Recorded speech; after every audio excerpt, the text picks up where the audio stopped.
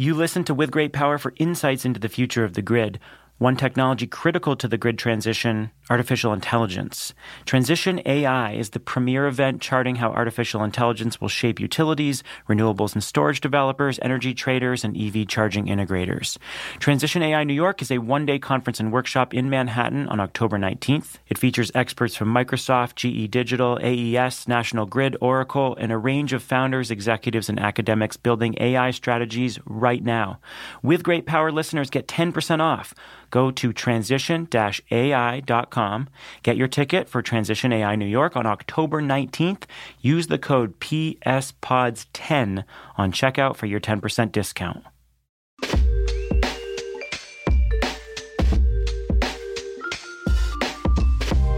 Renewables are having a moment. Wind and solar capacity in the U.S. went up 13 gigawatts last year, now totaling more than 238 gigawatts nationwide. And last year's Inflation Reduction Act is helping to move the needle in a big way. But there's a problem. For wind and solar to meet the demands of the energy transition, we need some way to store all those electrons for use during peak hours or when production is low. It's something Janice Lin knew early on. At some point, we realized, you know what? To maintain grid reliability, we were going to need the capability to balance and better match solar production to when it's needed and consumed. And that, while we've always done that with pumped hydro, not everybody has a handy mountain nearby to store large quantities of electricity in the form of gravitational storage.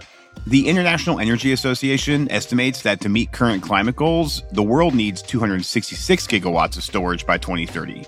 And because of their cost and size, batteries can't be the only solution. When Janice and her colleagues researched what solutions could fill that gap, one fuel stood out above all else: hydrogen.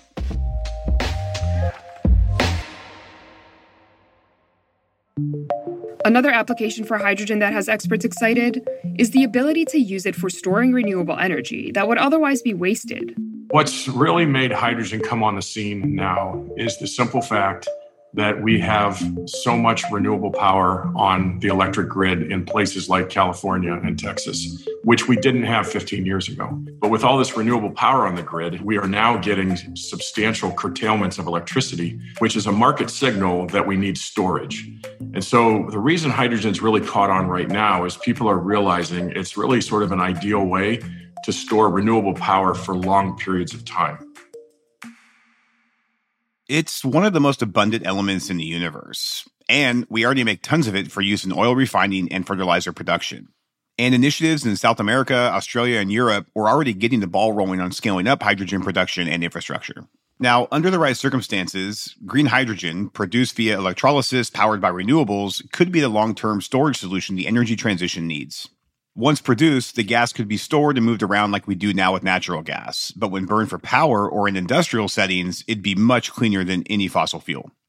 And that's when it hit me. It's like, wow, in my whole career, my pursuit of clean energy and this clean energy transition, this little itty bitty molecule, which is so abundant, this is the solution we've always been waiting for. And it's within our grasp. Like, this is the solution to meaningfully ending our dependence on fossil fuels.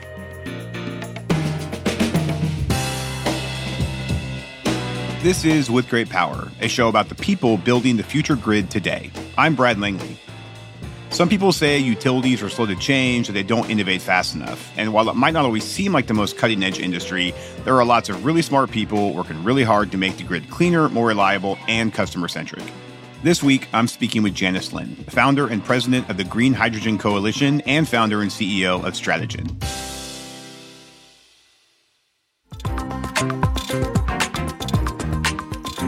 Did you know we spend a third of our lives at work? If you've been thinking, I should be fighting climate change with all that time, I have great news. The new season of Degrees, Real Talk About Planet-Saving Careers, is all about how to green your job. Come join us and follow and listen to Degrees on your favorite podcast listening app today.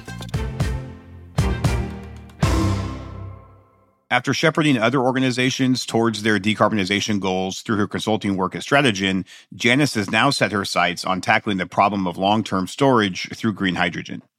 Now her coalition is trying to help different sectors of the economy figure out how to build out and deploy green hydrogen on a larger scale and to raise awareness along the way.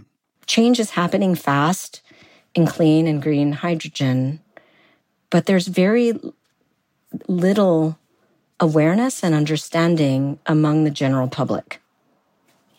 And this is something that we all need to focus on more. And we don't have the answers to everything. And so where there are no answers, we need to get on the same page and study it together. After spending 20 years working in tech and energy, she understands what it takes to implement change at all levels of the industry. But before we dug in, I asked her for a primer on what makes green hydrogen the go-to fuel for the storage of renewable energy. There's so many ways to make it. And this little molecule, just like other molecules, liquid or gaseous, can be stored. It can be stored indefinitely. And we already store hydrogen. Now it's mostly gray hydrogen today in very large quantities in underground salt domes. So this is commercially done today. There are several in commercial operation in the U.S. already. And so I like to think of this mass scale storage of hydrogen as, we've always had strategic petroleum reserves. Well, now we can have strategic renewable energy reserves. The other neat thing about this little molecule is you can move it around in pipelines, much in the same way that we move natural gas in pipelines. In fact, one of the things that surprised me on my journey early on was the discovery that the United States already has more than 1,600 miles of hydrogen pipeline in commercial operation today. Most of it's in the Gulf, but, there's on the order of about 20 miles of hydrogen pipeline in downtown Los Angeles. Well, not really downtown, near, connecting the oil refineries near the ports. We have the ability to store this hydrogen in a small distributed fashion too, in gaseous form and liquid form. Anytime you've driven by an oil refinery and you see a big white ball with legs, it's storing hydrogen. So this is nothing new. And what is new is the ability to make the hydrogen out of a renewable feedstock and leverage much of this existing infrastructure. Of course, we need to build lots more, but then to use that amazing little molecule, and my starting point was the power sector, to really get to 100% renewables, because we will need that clean, firm, dispatchable power. And the amazing thing about this molecule is it can displace liquid fossil fuels. In fact, if what you need is a liquid fossil fuel, a liquid fuel, I'll call it an alternative fuel, hydrogen can be converted and made into pretty much any type of liquid fossil fuel we use today. So your first hub effort for green hydrogen was in Los Angeles. When was that, and what were some of your findings? So we started the Green Hydrogen Coalition in the fall of 2019 with a thesis. And our thesis was that the way to make progress happen for this amazing little molecule was to go big and go fast. It was through scale. What we've learned from the wind industry, from the solar industry, is that when you can scale, you can produce at much lower cost. You can start to be able to build much larger production systems and, importantly, have visibility into the needed infrastructure for storing it and moving it around. So we had this idea with the GHC that we would accelerate progress by focusing on scale, and how you do that was to aggregate demand in targeted locations and aggregate demand across sectors, because any one sector is probably not big enough to get to the scale that you need. And you have to do that in targeted locations, because then you have the concentration of demand needed to start forecasting and building much larger production facilities. And very importantly, the needed transport and storage infrastructure to connect supply with demand.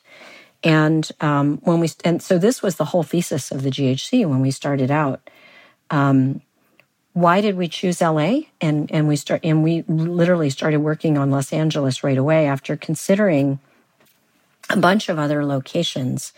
And the reason was, one, Los Angeles has one of the largest ports in North America, and maritime shipping, port operations. This is a really large source of air pollution, very concentrated diesel use. And everyone knows that LA struggles with air quality issues as a result. And there's like many, many tens of thousands of diesel trucks. So from an impact standpoint, LA met all the criteria. Secondly, Los Angeles has a number of really exciting potential off-takers, some of which were already in action, as of the fall of 2019. Los Angeles County has more hydrogen fueling stations than any other county in California. And California as a state has more fueling stations than any other state in the country. There were a number of demonstrations and projects already underway. And when we started to interview off-takers, we realized that there was an abundance of multi-sectoral off-takers and uses of hydrogen, and importantly, interested buyers, right? Because all of this is theoretical until you need one or two anchor buyers to really get things going. And then finally, Los Angeles in particular is an extremely progressive city. California is a progressive state in terms of having established policies to achieve a clean energy transition. LA in particular has a goal to achieve 100% renewable electricity by 2035. So those were all the reasons why we started in LA and Southern California. And so what were some of your findings from that effort in Los Angeles? Well, we started studying this three and a half years ago, and I'm so happy to report that. So I'll give you the punchline, and then I'll tell you what we did, and I'll tell you where you can find more information because we've published all of this, and it's in the public domain.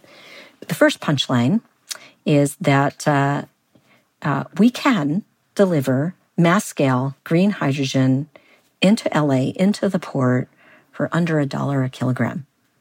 Now, that's super exciting because when you think about a kilogram of hydrogen, it has the equivalent energy content of about a gallon of diesel or gasoline.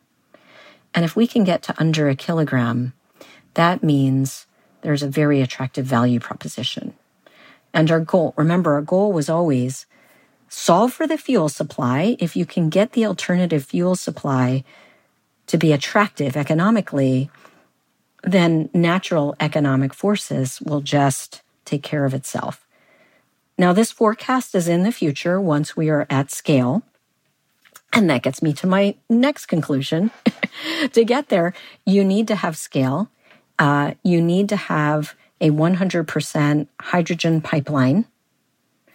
And it needs to be connected to geologic storage. Why is that important? And by the way, we did look at alternatives. We said, well, can we just make the hydrogen in Los Angeles? The answer is no. There's not enough space for the scale of production that's needed. We looked at, can you just move electrons and, make the production facilities be far outside Los Angeles and move electrons through the transmission system and electrolytically produce the hydrogen locally? Unfortunately, the transmission system doesn't have enough capacity for the scale we're talking about, and it was far more expensive. The conclusion was the lowest cost solution was to move the molecules in a 100% hydrogen pipeline.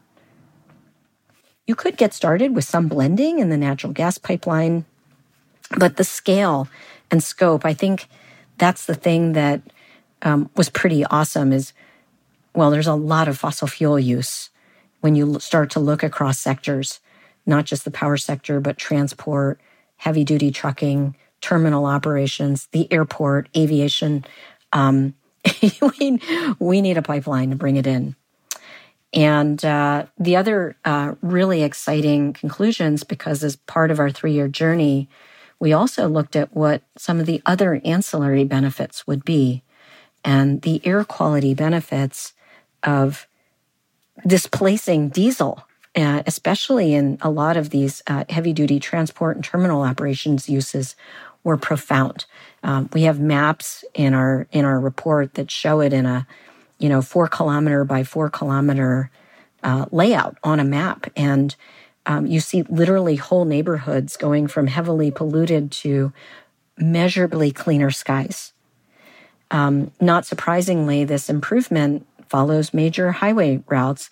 And the really good news is many of these air quality improvements are happening in neighborhoods that most need these improvements, right?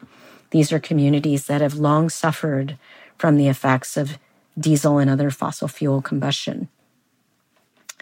And we did a job study too, and this was in partnership with University of California, Irvine. And because the vision that we created spans on the production side multiple sectors, we looked at lowest cost electrolytic production. That involves water, so it's going to involve some water infrastructure. It involves pipelines, downstream fueling station infrastructure. When you take that all together, what we found was that many of the jobs, because this region employs a lot of people in the oil and gas sector, many of the jobs that are needed to create this new infrastructure necessarily must come from the oil and gas sector. And in fact, we would create more jobs than that sector currently employs, which is really good news from an economic development standpoint for the region. Now, I say that all of these findings, this is what's possible in the future. What we didn't focus on so much is how you get there. And I say there's a million ways to get to that vision, and the fastest pathway of progress is by working in a co-creative way with the communities that are most affected. So we also had a number of recommendations on how to do that, and that collaboration is urgently needed. What is the state of the technology behind green hydrogen now? You talked about the Los Angeles project. You also talked about the importance of scale. So talk to me a little bit about where we are from a technology standpoint as it relates to green hydrogen. Here's the beauty of this, and what I love about green hydrogen, and remember, our whole thing is urgency, right? We have to go faster. Everything that we've envisioned in our vision for Los Angeles, including, and we've done a scaled hub analysis for the Southeast, for North and South Carolina as well. Same results, directionally. And what I love about it is every piece of the ecosystem that's needed to achieve that vision already commercially exists today. Now, it may not be made in a factory that's operating, 24/7. So it's got some scaling. We have some supply chain issues. We have some big infrastructure to build, but we have the toolkit. And really what stands in our way of faster progress is creating alignment in that ecosystem so we can start bringing, and by the way, the capital exists too. There are a lot of infrastructure investors that are ready to go. But it's the alignment of the whole ecosystem, not just in any one project, that makes the whole thing work. Talk me through some specific use cases of green hydrogen in our effort to decarbonize. Sure. So I support electrification and, converting as many uses as we can to clean electricity where it makes sense. And an example and a use case of one that would be hard, really hard to electrify, directly electrify with a battery, is maritime shipping and aviation, right? In fact, I would say aviation is one of those applications where I think for a long time, folks just assume that's one that will never be able to decarbonize. Happy to report that with green hydrogen, we can decarbonize even aviation. So the challenge with aviation is you need lightweight, you need long distances. I'm talking like long haul, San Francisco to Sydney.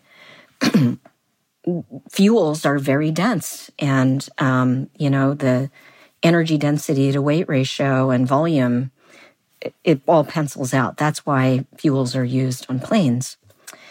And where hydrogen really shines, fuel cell electrics, is for heavy-duty trucking, where there's a high utilization of the truck. There's not a lot of time to recharge the battery, and payload matters. And one of the great things about hydrogen is extremely lightweight. Sometimes I hear debates between fuel cell electric and battery electric, and those sorts of debates make me a little sad, because actually the debate that needs to be happening, it should be battery electric and fuel cell electric versus diesel and gasoline. So now I'm going to ask you to get your crystal ball out. When do you think green hydrogen will be a commonly deployed decarbonization solution? Well, thanks to our federal government, the Biden administration, and the Hydrogen Earthshot, and the $7 billion RFP that's on the street for clean and green hydrogen hubs around the country, I think progress is moving much more quickly, which we're absolutely thrilled about. The recent passage of the IRA and the tax credits has made the United States one of the hottest markets for clean and green hydrogen production globally. And, all it takes is one leader. And now look what's happening. Other countries are concerned that they're, not keeping up. So they're starting to put into place similar legislation and mechanisms and tax incentives.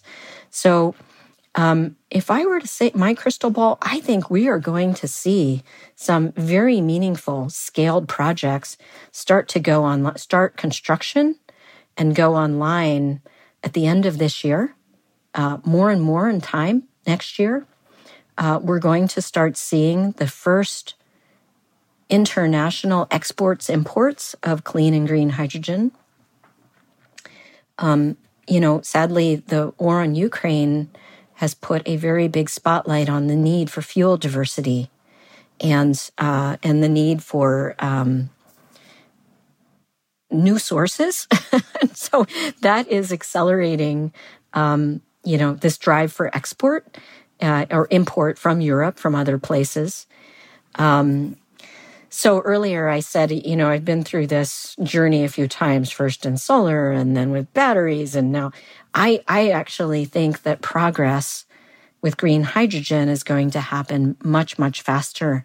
And we are going to see material progress, like really material progress in single-digit years, starting with very large-scale projects where you're either exporting or consuming the hydrogen in a co-located fashion. And again, if we have it our way, in single-digit years, provided we can move quickly with the development of the infrastructure, the transport and storage infrastructure, really more of a connected hub concept, again, in single, I would like to say before 2030. That's amazing. That's exceeding my expectations. That's great. All right, last question for you. We call this show With Great Power, which is a nod to the power industry, but it's also a famous quote from Spider-Man: with great power comes great responsibility. What is the superpower you bring to the clean energy transition? I love this question because that's a question I always ask new people on my team. And what I always tell them as an example is that my superpower is to handle tough conversations and to bring people together with empathy and also in a way that lifts them up, right? Because sometimes empathy is not enough. It's good to have an audience to hear you and make sure you feel seen, but also a problem solver. I always tell people that what's important to me in every convening that we do is, one, we can't be shy to handle the tough problems, the issues. That's why we're getting together. But two, I want everyone to really be focused on solutions and aiming for a feeling that I want people to feel encouraged and inspired that they themselves can make change happen. That's my goal in life. Love that. Thank you so much, Janice, for your time today and for talking with us about green hydrogen. Really appreciate it. Thank you, Brad, and thanks for this awesome podcast. Janice Lin is the founder and president of the Green Hydrogen Coalition and founder and CEO of Strategen. With Great Power is produced by GridX in partnership with Postscript Media. Delivering on our clean energy future is complex. GridX exists to simplify the journey. GridX is the enterprise rate platform that modern utilities rely on to usher in our clean energy future. We design and implement emerging rate structures, and we increase consumer investment in clean energy, all while managing the complex billing needs of a distributed grid. Our production team includes Aaron Hardick, Stephen Lacey, Dalvin Abawaji, and Camille Stennis from Postscript Media. The original theme song and mixing came from Sean Marquand. The GridX production team includes Jenny Barber and me, Brad Langley. If this show is providing value for you, and we really hope it is, we'd love it if you help us spread the word. You can rate or review us at Apple and Spotify, or you can share a link with a friend, colleague, or the energy nerd in your life. Thanks for listening. I'm Brad Langley.